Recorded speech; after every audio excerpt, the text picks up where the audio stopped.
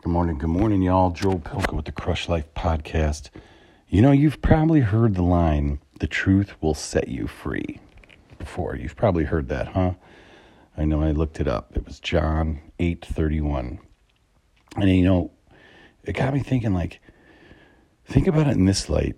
The truth will set you free, meaning if you know what you were truly, meant to do, or what you really, really know in your heart, your passion is, if you know that, with the one life that we have, if we know those things and we can have the courage to actually live that, even when you're scared, even when you might, think you're going to get made fun of by it, or your friends might laugh if you put it out there, if you tried to sing, or if you posted some stuff maybe about what you really think and what you really believe. We all get too scared like that. But if you actually live, if you can live for a consistent few days, or even moments, or even one day in that truth, in exactly who you are, it's so freeing and it's so awesome. I've been exploring that for a while now, even putting out silly videos online of me dancing, doing stuff like that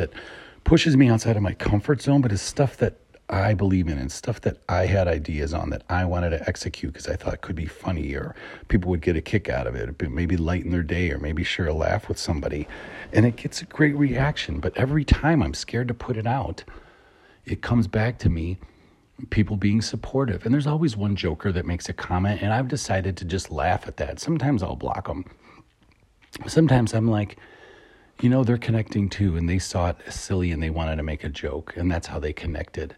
Maybe they're not, fully comfortable with themselves to say, nice things, maybe, or whatever. Maybe they didn't grow up in a household of, of closeness and however you want to say it. Maybe that's just their way. So I try to let that go. Here's an example. If you wanted to start, like I say, posting or sharing with the world, but you're afraid of what people are going to think. Maybe a lot of times it's about religion. A lot of times people are afraid to post about religion because they don't want their friends who disagree with it to shut them down, or to shy away, or maybe not to be their friends anymore, to block them. But I find ultimately, whatever you post or whatever you share in this world, or whoever you put out who you are, the people that attract to that, the people that vibrate and resonate with that will just find you. Those are the people that need to hear it, that also need to see that there's other people that think the way they do. There's people that they can connect with that have the same sense of humor, or, have a connection to their spirituality or to God or whatever that is, or doesn't drink, or maybe drinks. You know what I mean? We're all looking for a connection with somebody we can relate to. And the only way we're going to get it is if we live our truth. Think about one more thing. Have you ever had a job that you tried to get, ultimately you didn't want, but you kind of needed it?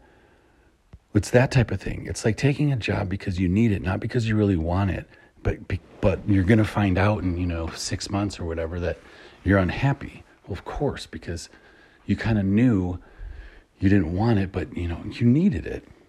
And there's just so much freedom and courage in being able to actually be who you are and share it with the world. You have to share it. We all need to share it. I'll leave you with this, because it's about the connection.